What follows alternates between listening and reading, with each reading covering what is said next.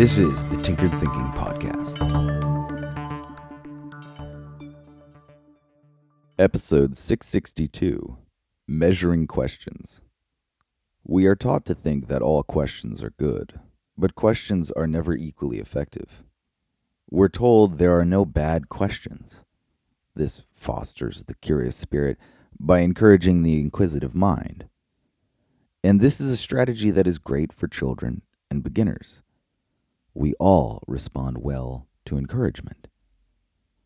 But after beginning, there comes a point when improvement depends on a critical analysis of our own performance. This is almost banal in most areas.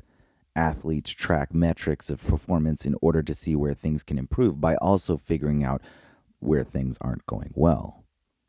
The business world is replete with this kind of talk about optimization and efficiency.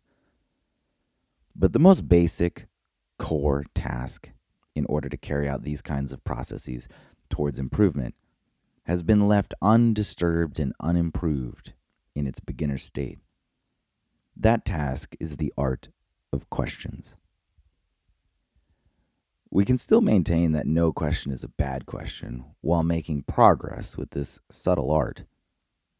A question's first and most important metric is easy to measure, and it's best evoked by another question, one that sharpens our view of the first.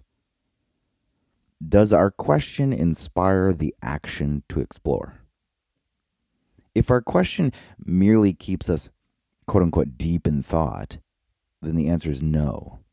And this is an important sign that it's time to explore better questions. If a question doesn't propel you into the role of an explorer, either in the form of a researcher or someone who experiments with reality in order to get an answer from the source, then the question either fails on an emotional level or a practical one.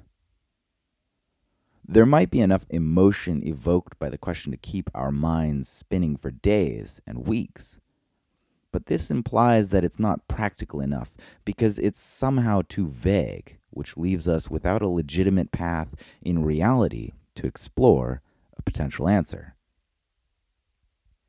In the case of a question that is too large, it can benefit from chunking, meaning ask another question that addresses a small aspect of the first in a way that can actually be answered. And this process slowly builds an answer.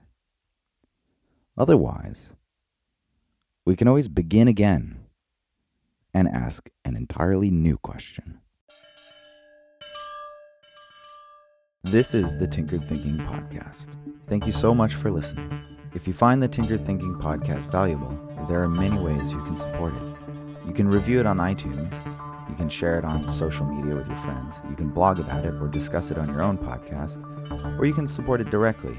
And you can do this on the support page at tinkeredthinking.com. Both one-time support and monthly subscription support options are available. Thank you for your support of the show. It's listeners like you that make all of this possible. Any feedback or questions are always welcome, so feel free to reach out. And until tomorrow, remember to be careful about the context.